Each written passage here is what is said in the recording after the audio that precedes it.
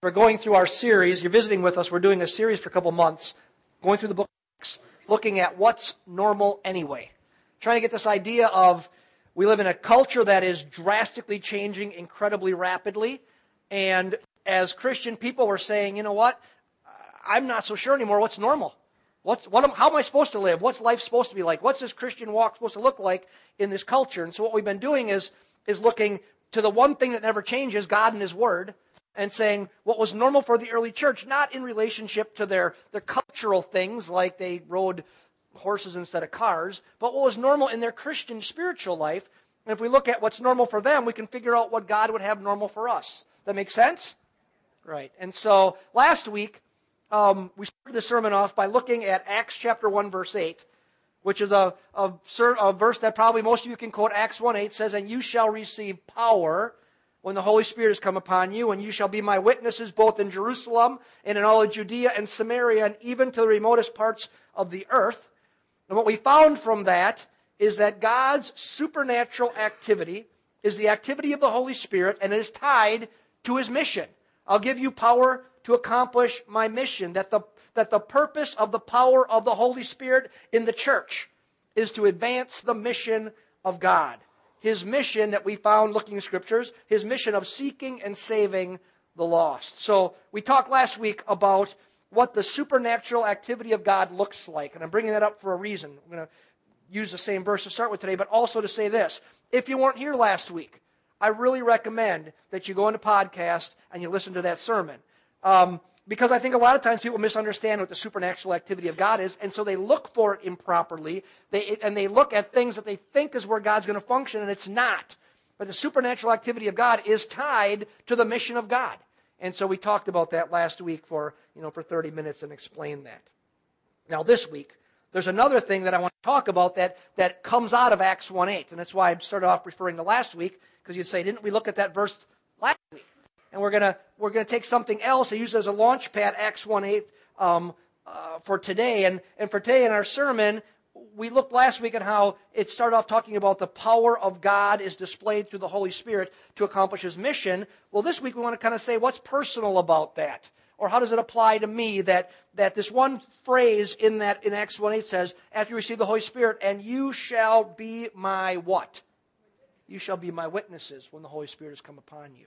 That the Holy Spirit empowers those in the church to be witnesses. And that's what we're going to focus on.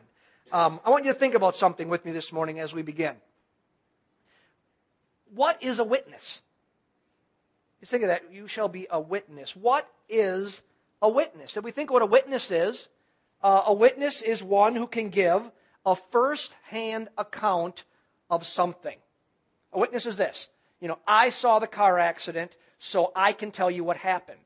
Now, I remember about 2 years ago coming to church on a Wednesday night, back before the roundabout was here on LL, right down the road here. Remember how it used to be that crazy on-ramp that came up from 33 to cut on to LL, and we were driving in a snowstorm. It was all slippery out coming to church, and we're coming right where that on-ramp is on, the merge is on, and as I'm going super slow, here comes a squad car, a sheriff, flying for no reason at all. He wasn't supposed to be speeding. He wasn't on the way to a call. And I even said, that turkey cut me off. And when he cut me off, he also cut me off, lost control, spun around, and smashed his squad car into the bridge and crashed his car. And so I didn't laugh, but I wanted to laugh because he was going too fast and cut me off. But I had to stop and wait. We had to stop and wait on the way to church to do something, to give a first-hand account of what happened, because the other sheriffs had to come and take a statement from me of saying, what did you see? How did it happen? And he made sure he came to my car real quick and informed me what did happen so I wouldn't say what really happened because he didn't want to get in trouble. And so it was interesting, but I was an eyewitness of a car accident, so I had to sit there and tell a first-hand account of what I saw. And I didn't lie. I just told a first-hand account of what I saw. And so God calls us to be witnesses, to give a testimony to a first-hand account. So when the Lord says, you will have the Holy Spirit's power to be His witnesses, notice this in the text, to be my witnesses, Jesus' witnesses, what is He saying?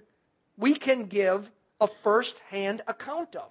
That's a question. What is God saying? You shall receive the power of the Holy Spirit, and you shall be my witnesses. What is he saying that we are to give a first-hand account of? It's this.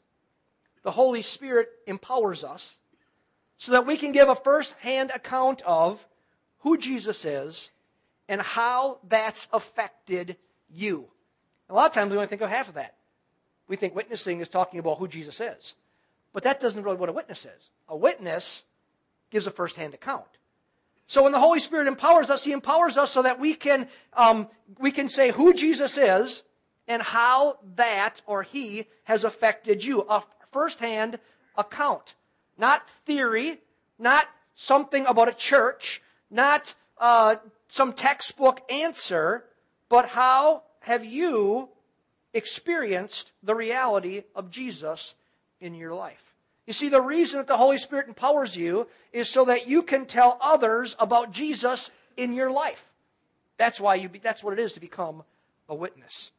Now think about this from the book of Acts. Let's take a step back. Remember, you've been reading the book of Acts a chapter a day. You're going to read it 3 times in a series if you read 1 chapter a day. So you've been through it, hopefully already, getting close to it. And as we step back and we look at the big picture of the book of Acts, as we look for kind of a storyline through the book of Acts, we ask ourselves, what is it? This is the storyline of the book of Acts, the big picture. All of Acts is really just telling about its people hearing about Jesus and becoming his followers, and then those people then telling others about what Jesus has done in their lives and who he is. That's really the storyline. That's a big picture of the whole book of Acts.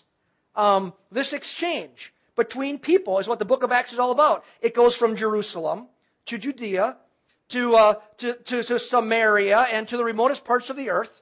That the book of Acts simply records the spread of Christianity from Jews to Gentiles, from the Jewish epicenter of Jerusalem to all the world, which then takes it to all of our ancestors.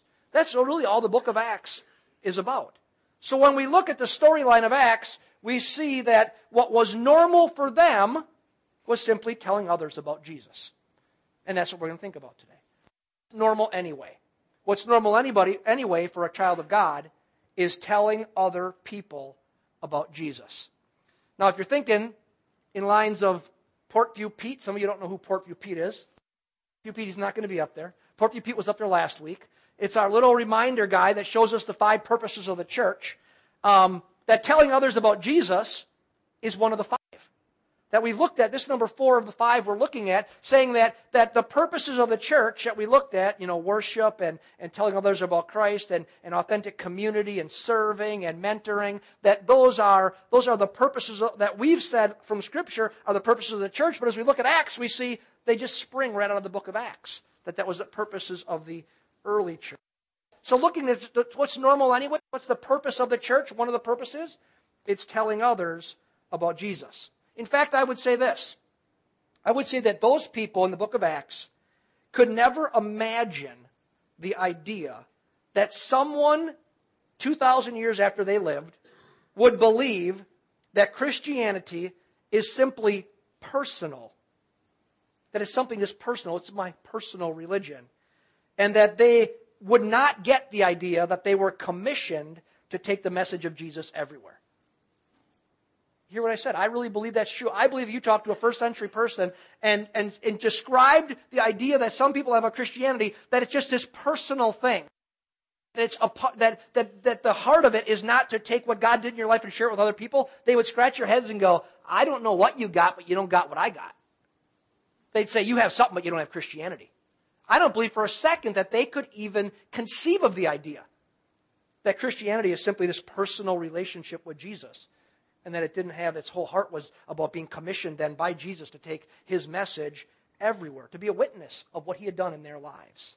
They could never imagine Christianity without the idea and the responsibility of personally telling others about Jesus, to telling them about the firsthand experience they had with Jesus. I don't think they could conceive of the idea. So therefore, neither should we be able to conceive of that idea. Now, when we think about witnessing, about what Jesus has done in their lives in the book of Acts, they told people, come up with a dilemma. We come dilemma in our understanding of what it is to share the gospel. And I want to share something with you. The dilemma is this about witnessing. The book of Acts is structured around Acts 1:8. That's why we started there today. Acts 1:8 is taking the gospel to all of these new people groups. Most of the examples of the people who take the gospel to new people, who do the witnessing, come from this small group of people, the apostles and the church leaders.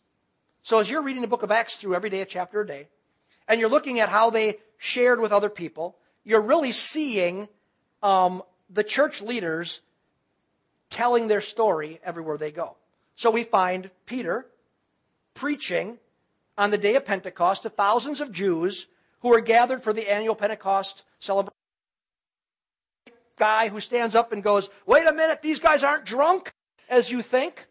But this is that which was spoken of by the prophet Joel. And he preaches a message to thousands of people, and thousands of people come to know Christ. Then we go down a few pages later and we find Philip. And Philip's described as what? Philip the evangelist. So we're saying he's a church leader. He's gifted by God to be an evangelist. And we see him taking the gospel to the people of Samaria. Gospel. And they all saved, so much so that it makes waves in Jerusalem, so that the leaders in Jerusalem send some of the leaders there to say, "Now have you received the Holy Spirit?" So we see this guy, this evangelist, preaching to masses of people who he's never met before. He goes to a different place. Go a little further, and we come on to Saul, who becomes Paul.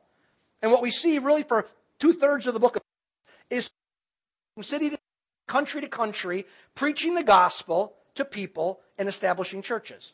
Right? That's what we see. These are the guys selected by God to take the gospel to new people and new places. It's what we call apostolic. Who are sent with authority to establish the kingdom of God in places where it's not there yet. Now, in here is where the dilemma I see comes in. It's a dilemma I didn't understand for a long time, but here's where the dilemma comes in. What about what I want to call the average Joe or Joanne? What about the average Joe? The guy, and listen to me when I say this, the guy or girl, born again, selected by God, it's a calling, selected by God to live in some small town somewhere, to raise a family, to plant a crop, to be there at harvest time to gather it in. He's not running around from town to town and country to country and preaching to thousands. What about the average Joe? Well, for years I didn't see this distinction between the church leaders and the average Joe. I didn't see the dilemma, for a reason.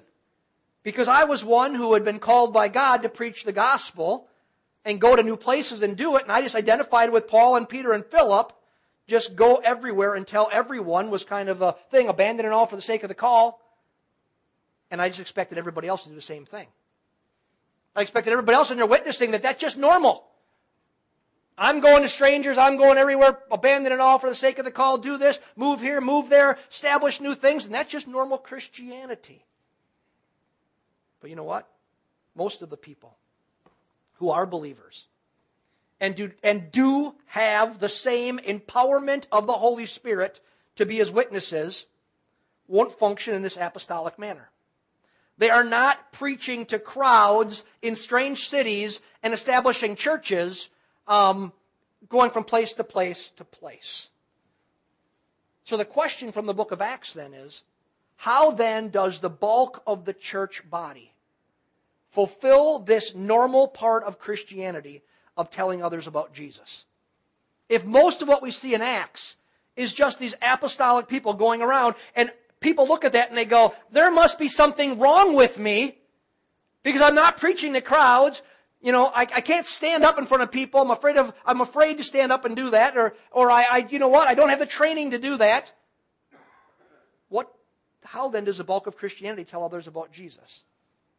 Well, let's look at 3 separate situations from the book of Acts that give us just a glimpse into how what I'm going to call the rank and file of the early church spread the gospel message. And when I say rank and file, that's why trying to go through pains to say just as saved, just as anointed, just as empowered by the Holy Spirit.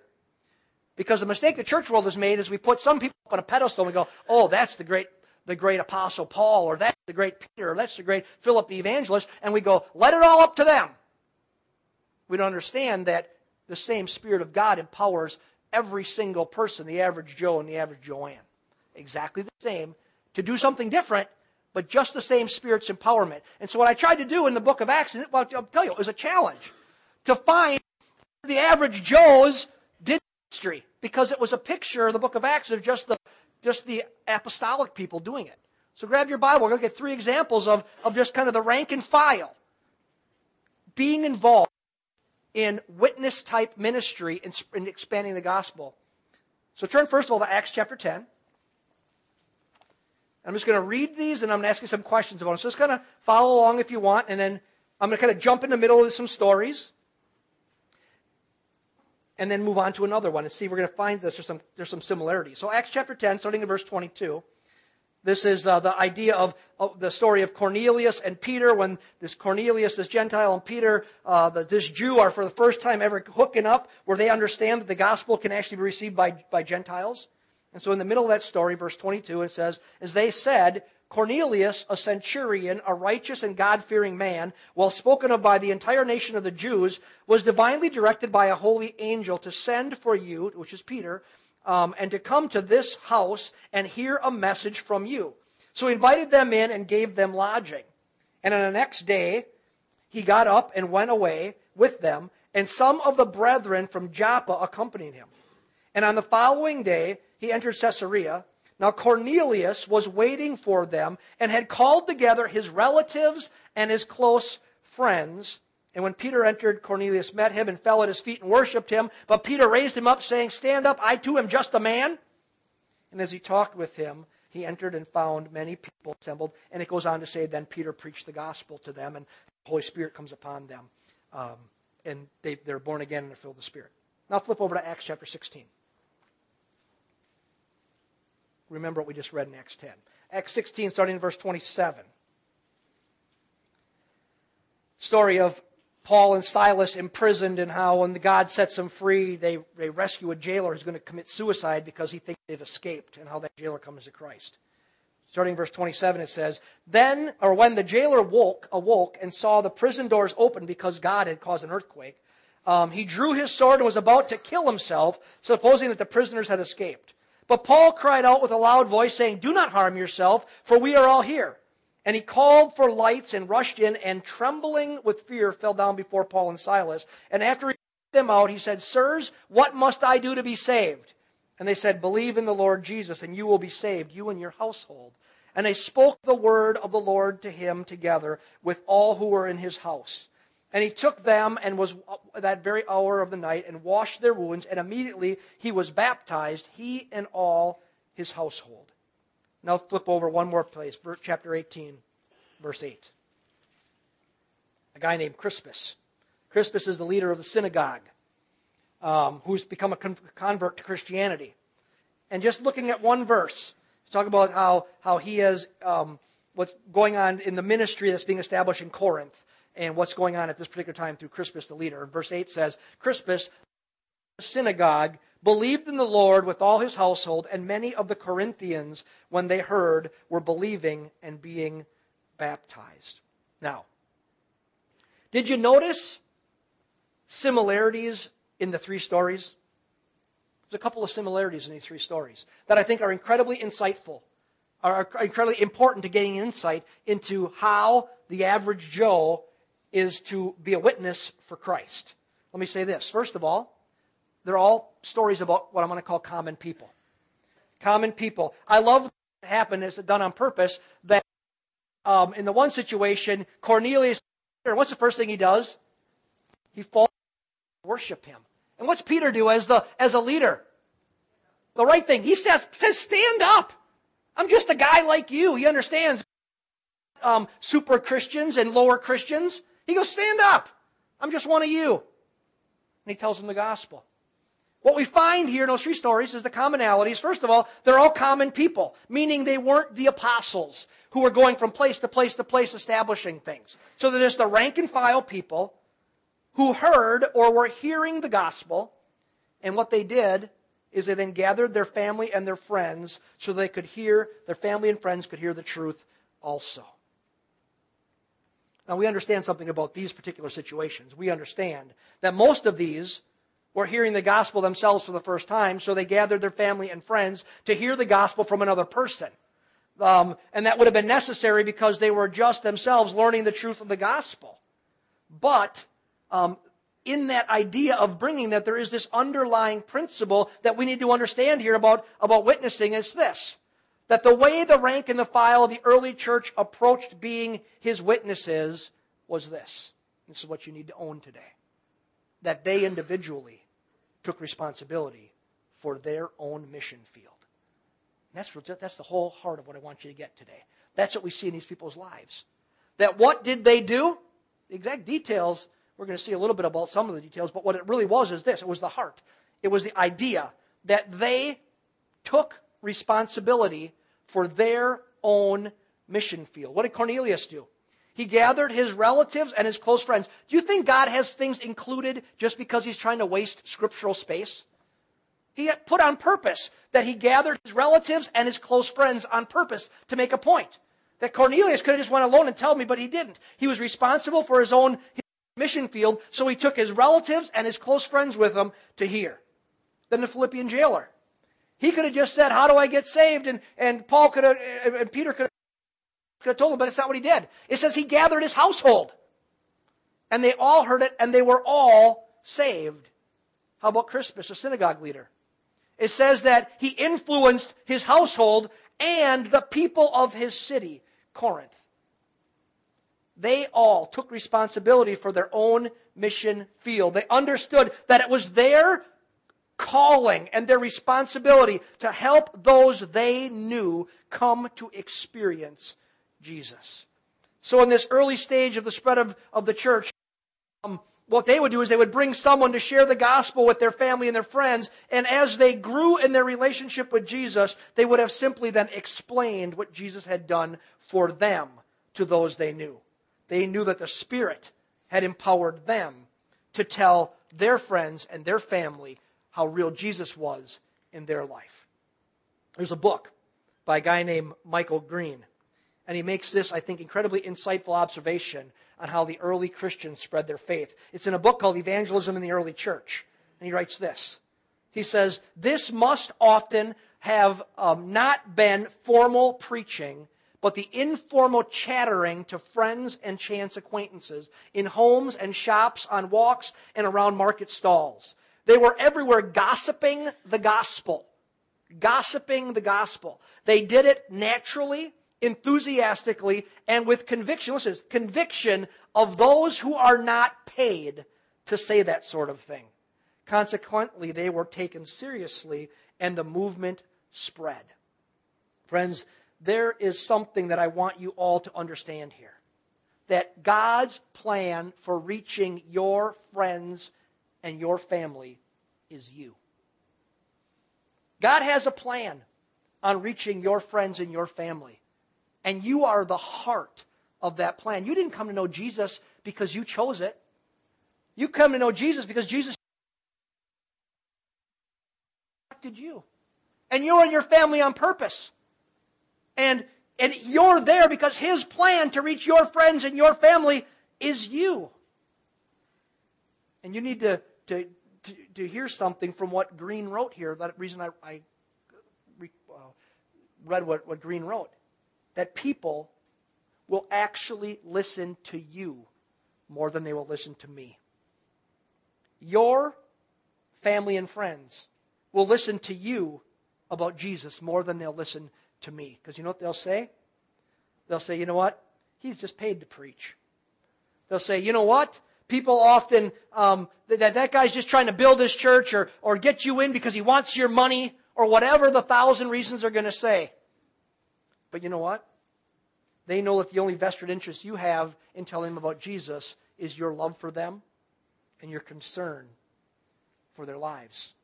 They know you're not getting anything out of it. Your motives aren't questioned. And that's what Green is getting at here. That God's plan for reaching your friends and your family is you. You are God's avenue into the spiritual lives of those you know. And that's what we see in the book of Acts from the rank and file. They took responsibility to gather together, to put effort into saying, I need to make sure that my friends and my family knows the truth about who Jesus is. And friends, what an awesome revelation for you to own today. For you to recognize God has a high and a holy calling on your life. That He has hand-selected you and that He says, you know what? I trust you. And He's put you in the place where you can be an influencer to your friends and your family.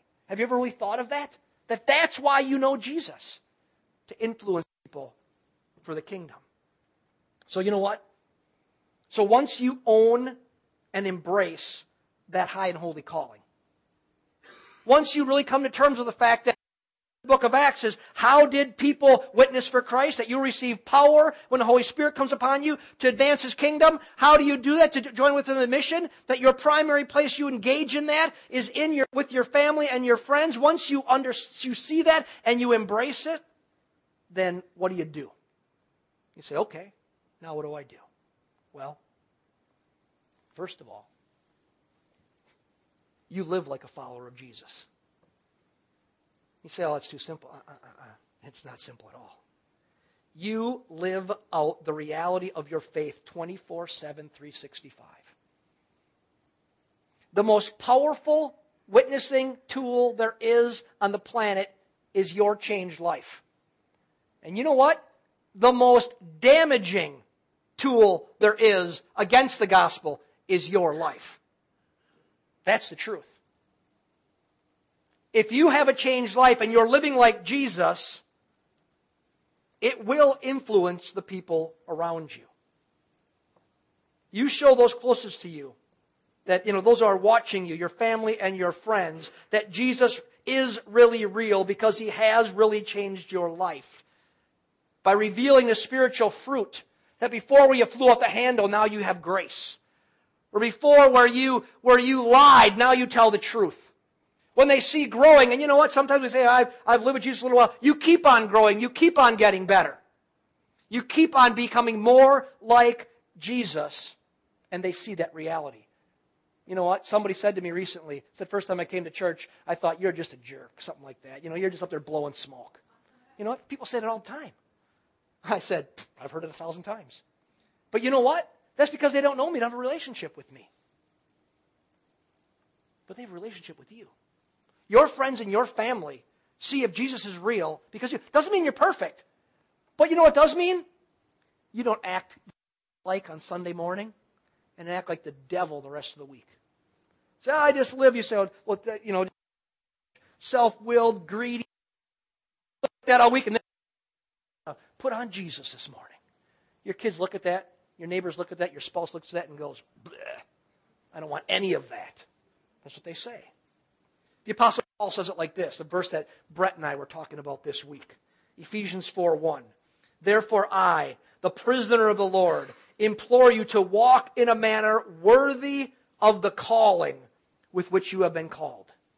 Every one of you has been called. We've all been called. We've been called to be witnesses, empowered by the Holy Spirit. He says, live a life worthy of the calling with which you've been called. Why? Because those closest to you are paying attention. That's the first thing. It's all about who you are. It's all about how you live and how you act. You know what the greatest thing is? The greatest thing is that you really were rotten in the past. You really aren't rotten anymore. And they go, why? You go, because of Jesus. And they go, wow, I want what you've got. That's the first thing you do. You act like Jesus' follower. I mean, you're perfect? Nope. But you know what? It's awesome. When you're not perfect and you mess up, you say, I'm sorry. And they go, he would have never said that before. They go, why did you do that? And you go, because Jesus is a forgiver. And I want you to forgive me and I want to forgive you. And they go, wow, you know what? He really changed. He's really different. He got that Jesus stuff. And they go, something's real. So the first thing you do when you embrace this idea that you're called of God to influence your community is you simply act like Jesus. You act like a follower of Jesus. And then the second thing, this is going to sound simple, but you simply look for where God is working in the lives of those around you, and you join Him in what He is doing. We spent 12 weeks on it. It's just Henry Blackaby's experiencing God. You look for where He's working, and you join Him. Friends, remember, God is always at work around you. He is accomplishing His mission, and He wants you to join with Him in His activity of reaching your family and your friends. It's His will. It's His plan. So look for God's activity in the lives of those you are interacting with. When someone is talking about spiritual matters or they're struggling in life, often you are seeing God's hand at work in them. When they're struggling, that's often the hand of God at work in their life. God's trying to let them realize that the world's empty and lost, and there's something more, and they have dissonance, and they're going, what is it? I'm frustrated. That's often the work of the Spirit of the Lord, trying to show them, let the world go, come and follow me. When you see those things, you identify the fact that God is working in their lives. Friends, those are the people you focus on. Take time to talk to them. Clear your calendar. Invest energy into them. Tell them your story. It means you have to have a story of how Jesus has helped and is helping you. Invite them, and it is important, invite them to church or to a small group for a reason, so that they can experience the presence of God among the people of God. There's something unique about when we gather together. Powerful in worship. And they go, I feel something, whatever this is, I feel it. I never felt that before. They're experiencing the presence of God among the people of God, and then answer their questions.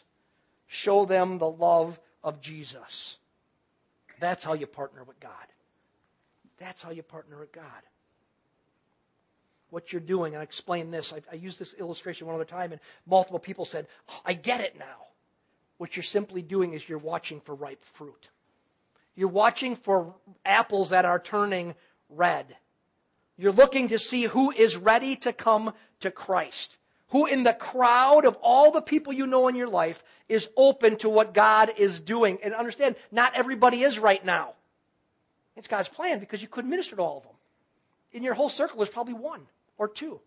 That's your harvest field. That's where you invest your energies. Too often we try to harvest unripe fruit. We try to pick apples before they turn red. We want to force green apples to become ripe before their time so we create instead little religious Pharisees. The heart's not right, but we say just act a certain way. Come here and act this way. That's the worst thing you could ever do. If it's not right true on the inside, don't force it on the outside. Sinners are supposed to sin. That's why they're called sinners. They don't know yet Jesus yet. When you come to Christ, you're called a saint. You're supposed to stop sinning. And so, don't try to make little religious Pharisees out of people.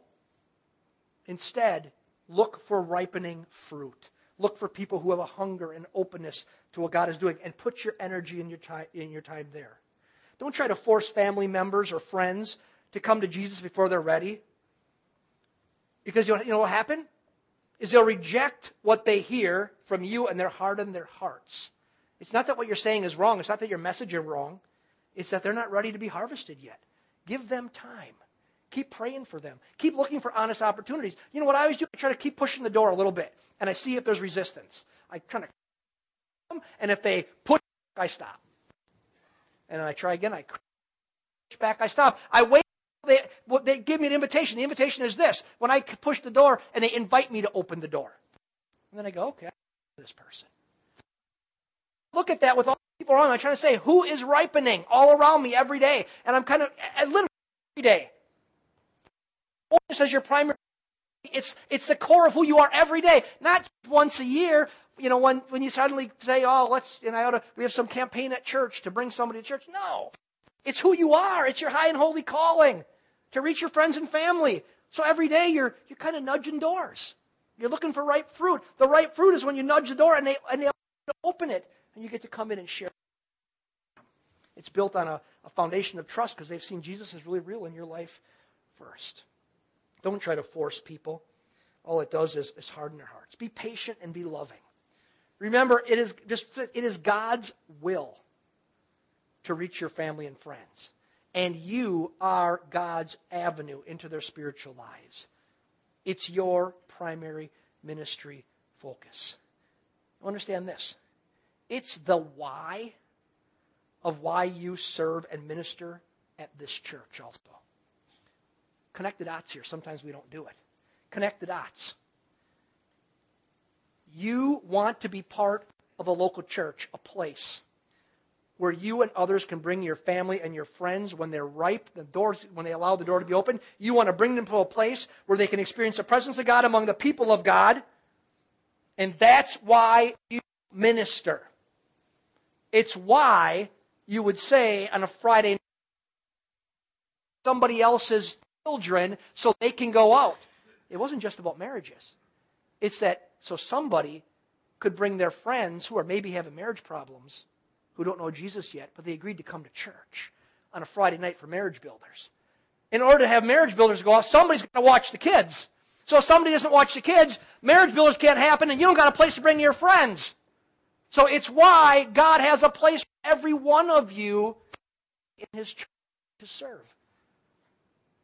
It's not about somebody putting little check marks and saying, hey, got that done, got that done. No, it's about creating a place where you own the responsibility to reach your friends and family. You've got a place to bring them where they can come to know the reality of Jesus. I'll say this, if you really care about your mission field, you'll really care about what's being done at your local church. So friends, own your high and holy calling. Take it seriously. Be continually looking for what God is doing, continually available to God. And when He shows you whose life He's working in, partner with Him in that person's life. That make sense? So see, you don't have to be the Apostle Paul. You don't have to have this high and you say this elevated ministry, although God didn't elevate it, people do. You don't have to have this apostolic ministry in order to reach your family and friends. No, God uses ordinary Joes and Joannes. He just wants you to embrace your high calling and join Him where He's working. Now you might have noticed, Suzanne made a point of saying it in your bulletin today, there's a card. These cards are always available. They sit at the welcome at the Connection Center every week. They're always available. I always have a number of these in my wallet. And you say, why? First of all, it's the size of a business card for a reason. So it's not some one special event thing. You stick it in your all the time. And you understand that as you're looking for people, you minister to them, but part of ministering to them is bringing them to a place where they can be with the people of God and experience the presence of God. There's going to be many times you're going to take people to church. To keep 4 or 5 of them in your wallet all the time. And when the right person comes, you say, you know what? Why don't you join me for church? What's that? You know what? You say this. Names on it. It doesn't say Pastor Mark Larson for a reason. Because Pastor Mark Larson it's not about Pastor Mark Larson. Matter of fact, this is the only business card I have. People all the time ask me, business card, this is what I give them. I don't have any business card with my name on it. That's not about me. They bow before you and they worship you. Stand up. I'm just a guy like you. It's about what God is doing in the local church. And He does it in the local church so that you can reach your friends and family. And so I always have cards with me and invite people. Bring them with, and they will come with you because they trust you. And you can tell them when you walk out of church the first week and they go, I didn't like that guy. You can go, just give him another chance. He's really all right. They'll trust you. They won't trust me because I'm a stranger. They will trust you if you're living it right before them. Friends, I just say this. Let's all be Corneliuses. Cornelius was the first story we read. He invited those friends and close, it says family and close friends. He invited those to hear about Jesus. Invest and invite. That is how we do it. We invest into the lives of people by loving on them, by being Jesus. And then we invite them. We invite them into a relationship at a coffee shop to talk about Jesus, and we invite them to church to experience the presence of God among the people of God. You know what I believe? As we own that as our primary ministry is to reach our friends and families, God's going to change your world. He's going to reach your cousins and your nieces and your brothers and your sisters and your children. Live it first, and then look for God's activity and partner with God. That's how God designed it. That's what we see in the book of Acts as normal anyways, in order to reach and change the world. They changed the world. They didn't have computers. They didn't have cars. They didn't have microphones. They didn't have worship equipment. What they had was people full of the Holy Spirit who understood that their high and holy calling was to influence their mission field. And they said, let's do this. So would you stand with me this morning?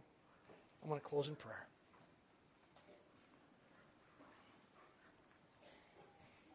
Pray with me this morning. Lord, I just pray this for our whole church family.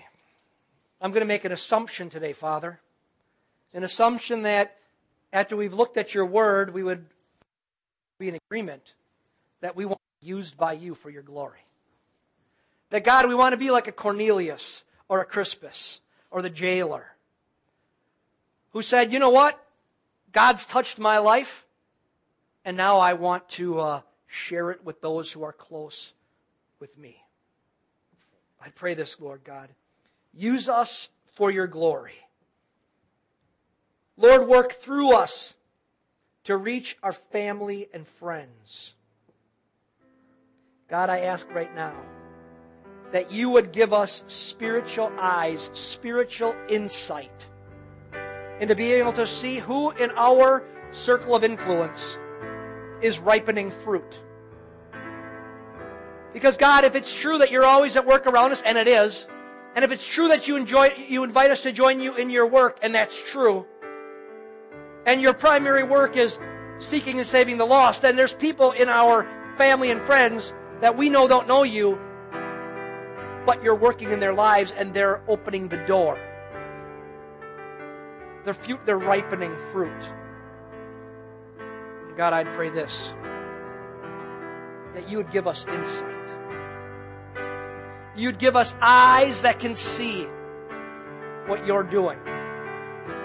Things that in the past, Lord, would kind of just slip by us. Things that maybe somebody would say, a friend or a family member would say, that's really a cry for help, that we're so busy sometimes we just don't even hear them. God, help us to hear those things. Holy Spirit, we give you permission to spark our attention when those things are said. Because, God, we want to align with your priorities. And your priority is to seek and to save the lost. And so, God, just grab us when we're in the situations that maybe other times we would overlook. Help us to see with clarity what you're doing right where we are. That, God, even today and tomorrow, when we interact with friends and family and we know there's ones who don't really walk with you. God, show us where you're working. And give us wisdom, God, to not badger on people who are not ready yet. We see from the Word, there was a day when Paul, when he was Saul, was not ready. But literally, moments later, because of an interaction with you, he was ready, he was ripe. God, help us to see the difference. Help us to see when it's time. And help us to be as aware of your voice Ananias was in that situation with when you spoke and you said, go talk.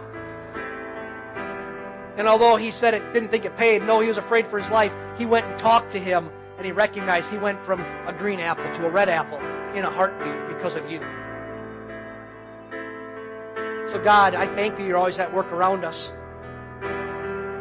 We ask now, God, that you would help us to enter into this incredibly exciting life of seeing people come to know you, having eternities changed, letting the false things of the world fall by the wayside, all the things that we obsess with and focus on that are really all secondary to the great and high holy calling of just partnering with you.